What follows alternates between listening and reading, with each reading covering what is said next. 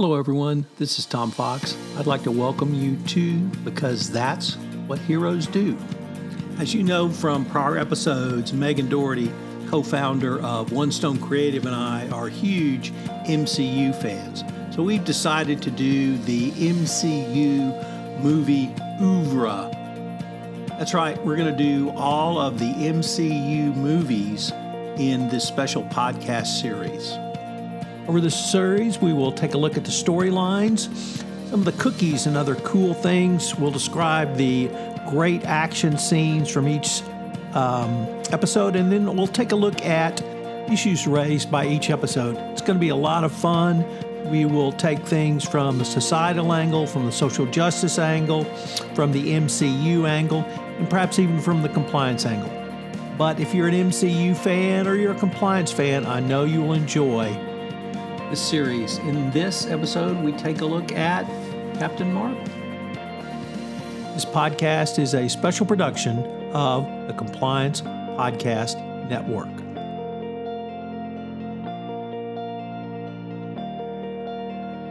Hello, everyone. This is Tom Fox back again with Megan Dougherty for episode 2 in our exploration of the Marvel Cinematic Universe.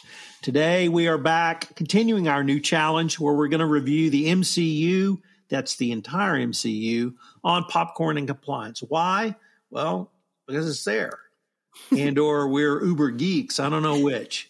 But if you're an uber MCU geek and you want to come on and talk about a pod, or rather a movie on a pod, let us know.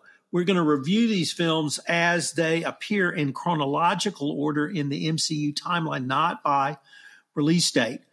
So today we are at number 2 with Captain Marvel. So I'm your co-host, Tom Fox. I'm the founder of the Compliance Podcast Network and the voice of compliance. And I'm Megan Dougherty, co-founder of One Stone Creative and a big fan of today's topic, Captain Marvel. So let me go through, give a little synopsis here, Megan. In 1995, on the Kree Empire's capital planet of Hala, Star Force member Vers, who suffers from amnesia and recurring nightmares about an older woman, Jan Rog, who's her mentor and commander, trains to control her abilities, while the supreme intelligence and artificial intelligence that rules the Kree urges her to keep her emotions intact. During a mission to rescue an undercover operative infiltrating the arch enemy of the Kree, this is the Skulls, and they are alien shapeshifters, Vers is captured by the Skrull commander Talos. A probe of Vers' memories leads them to Earth, and Vers escapes and crash lands in Los Angeles, where they have just a hugely fun experience. Her presence attracts S.H.I.E.L.D. agents Nick Fury and Phil Coulson, whose investigation is interrupted by a Skrull attack. Vers recovers a crystal containing her extracted memories. In the ensuing chase, Fury kills a Skrull impersonating Phil Coulson. Talos, disguised as Fury's boss, orders Fury to work with Vers and keeps tabs on her. Using her extracted memories, Vers and Fury go to Project Pegasus installation at a U.S. Air Force base. They discover Vers was a pilot presumed to have been killed in a crash in 1989 while testing an experimental light-speed engine designed by Dr. Wendy Lawson, whom Vers recognizes as a woman from her nightmares. Fury informs S.H.I.E.L.D. of their location, and a hit squad arrives.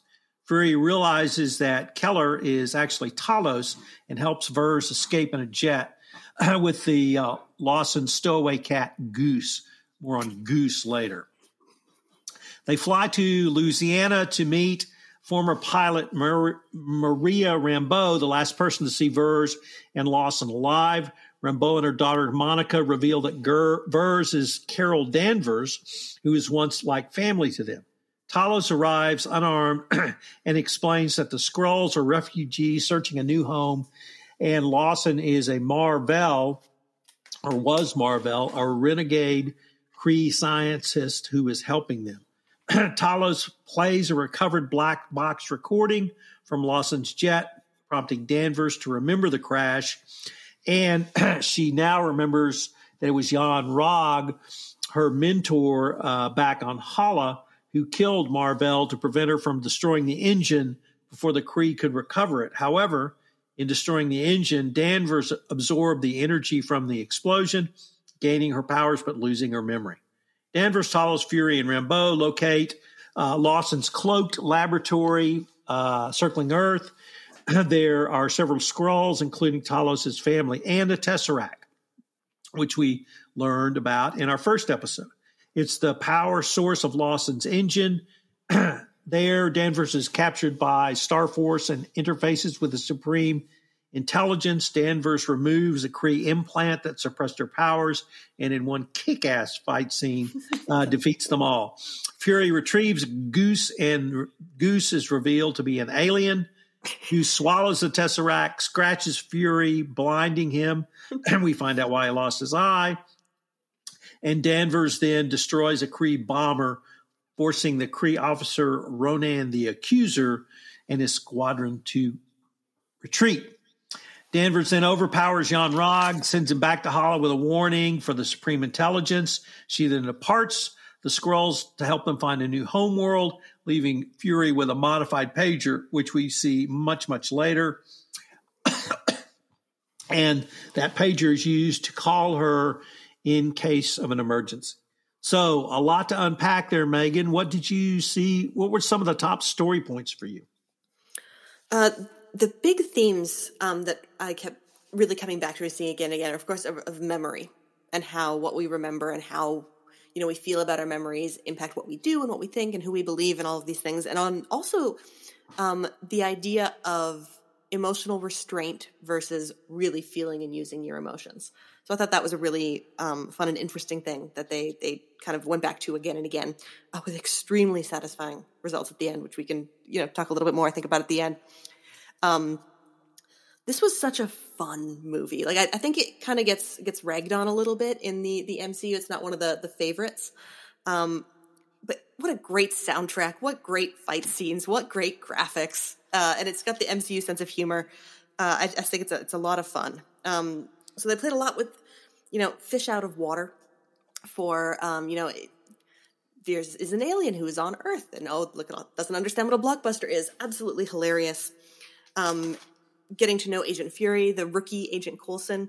All told, I think it was a riot of a film. Just super, super enjoyable to watch.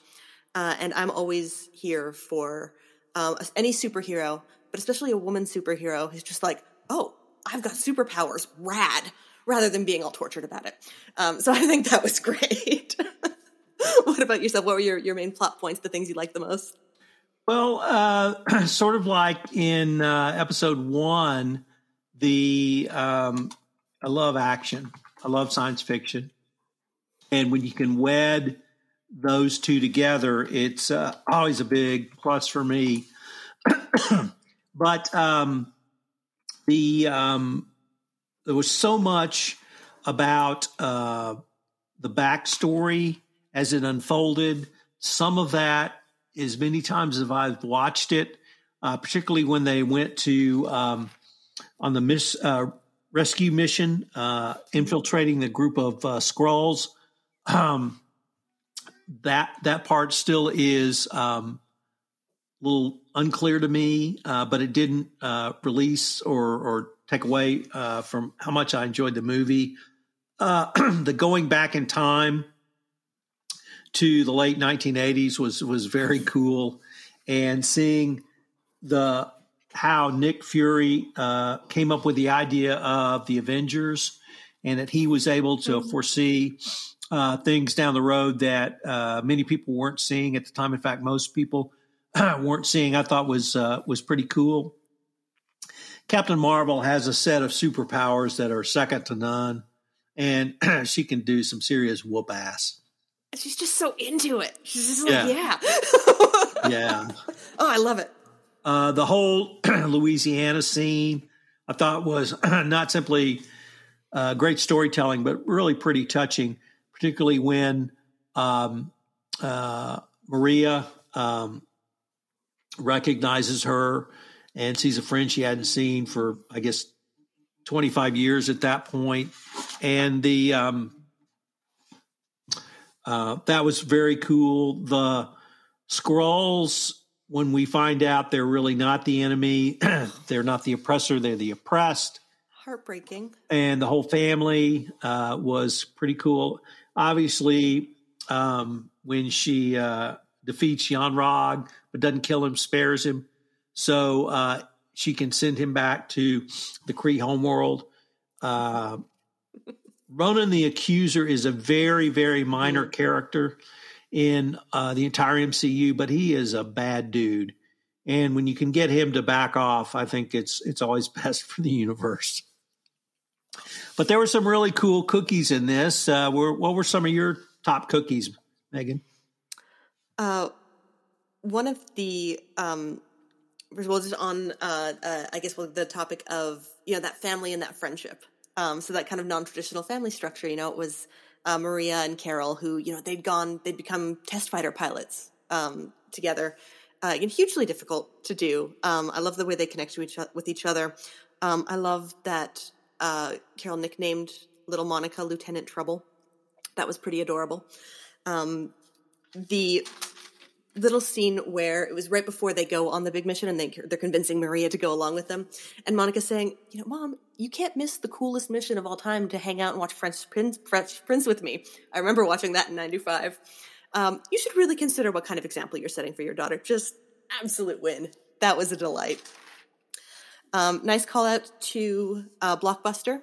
May it rest in peace. That was a really fun way to open up the show. And I loved Agent Coulson because that's when he obviously it was the first time we were introduced to him. But right from the beginning, he knew to trust Fury and not necessarily the rest of the feds or the rest of the organization. And I thought that was really, really cool. Goose the cat was fantastic. The Flurkin was a brilliant idea, whoever came up with it. Because he really did just look like a very good kitty. What about yourself? What were some of your favorites? Number one on the list is the shout out to Star Trek. Yes. Because the name Talos comes from the pilot of Star Trek and the movie The Cage, or rather the episode called The Cage. And Talos was the planet where the Talosians lived, where the Enterprise went and they did some Talosian mind tricks on them. And Talos was banned. Every General Order number 4 prevented any contact with the planet Talos, and that lasted for hundreds of years. So I just love that initial reference. You said Blockbuster, but right next to the Blockbuster was Radio Shack. Oh, true. We still have Radio Shack, don't you? Yeah.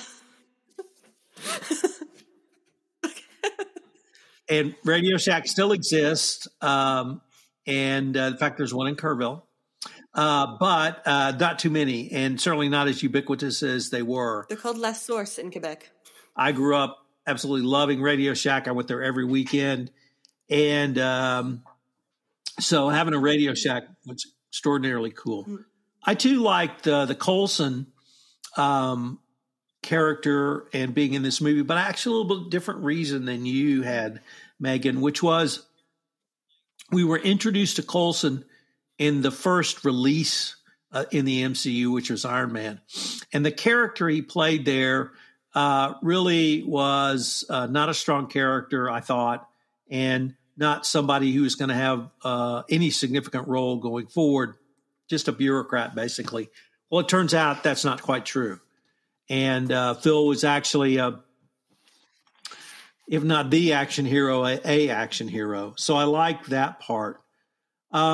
In the scene in Louisiana where they played back the flight recorder, they played it on a compact disc. And everybody knows what a compact disc is now, but in 1989, they were just new. And even I hadn't converted my albums over to CDs then. So, but it was coming. And then the last one, I have to say, it may be my favorite cookie of all time, and that's Poncho's Bar. Poncho's Bar was the bar outside the Air Force Base, and that's where they went when they were going to the or I guess Fury met her there. Well, Pancho was a real character. And Pancho had Pancho's Bar. And it was near the top secret U.S. Air Force Base in the California/Nevada desert. And she served all of those flight boys from Chuck Yeager all the way forward, all the test pilots, they all drank at Pancho's Bar. And so I thought that was a huge honor and homage to a character who knew every test pilot literally from the 40s to the 60s, was as big a part of their culture as anyone. A few of us remember her now because of her being written and talked about, but she's a really minor player.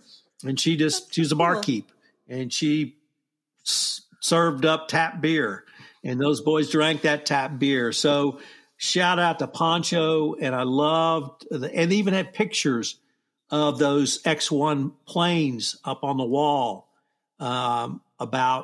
which was, the test, the plane that broke the sound barrier that Chuck Yeager flew in 1948. So I thought that was a very, very cool one. So we had a lot of action.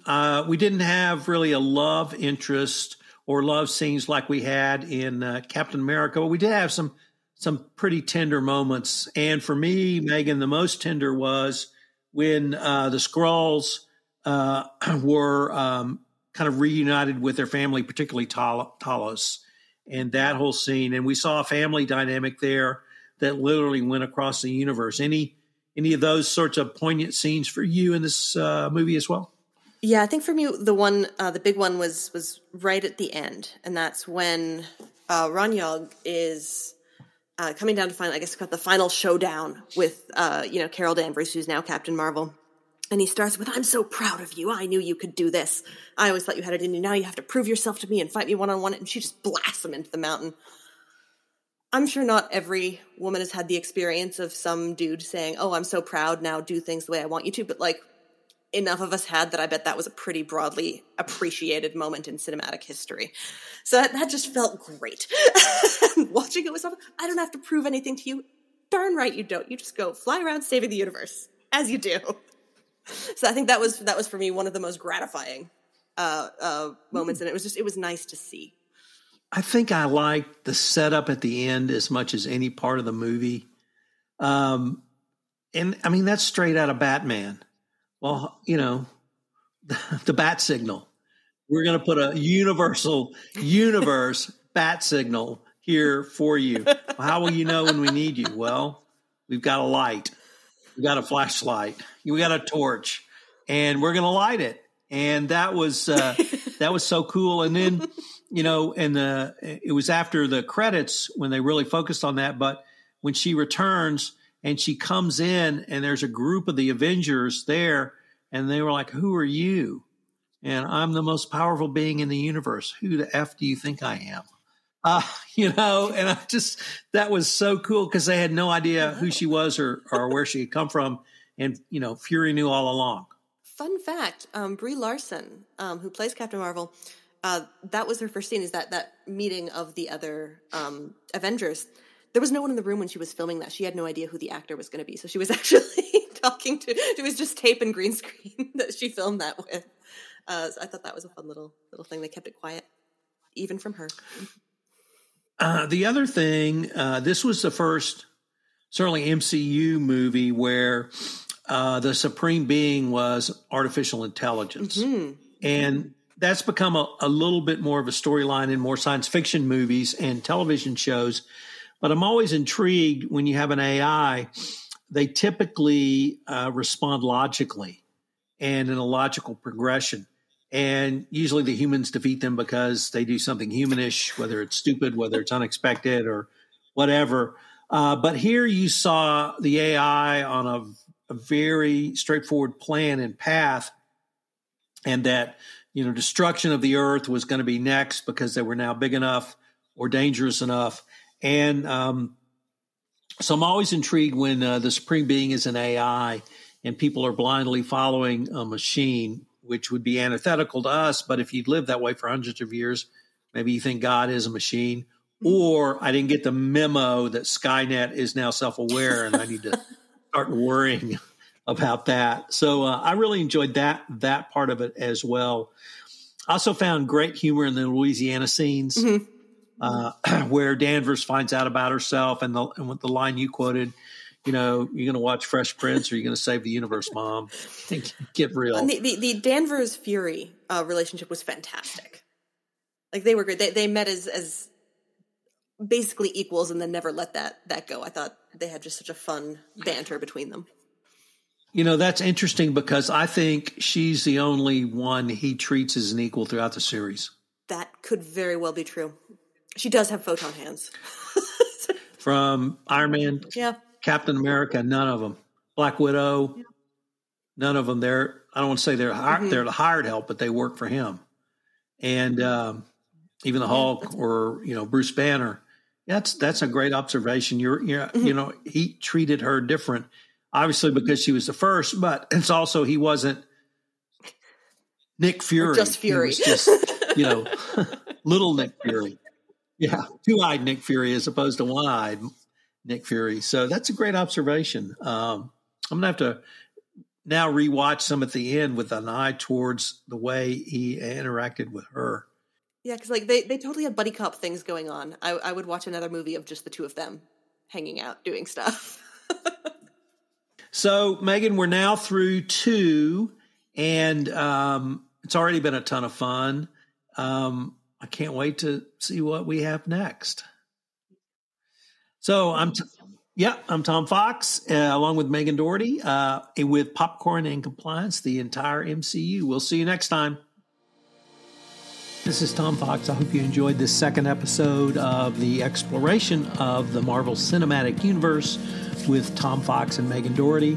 I'm Tom Fox, founder of the Compliance Podcast Network and the voice of compliance. Megan is the co-founder of One Stone Creative.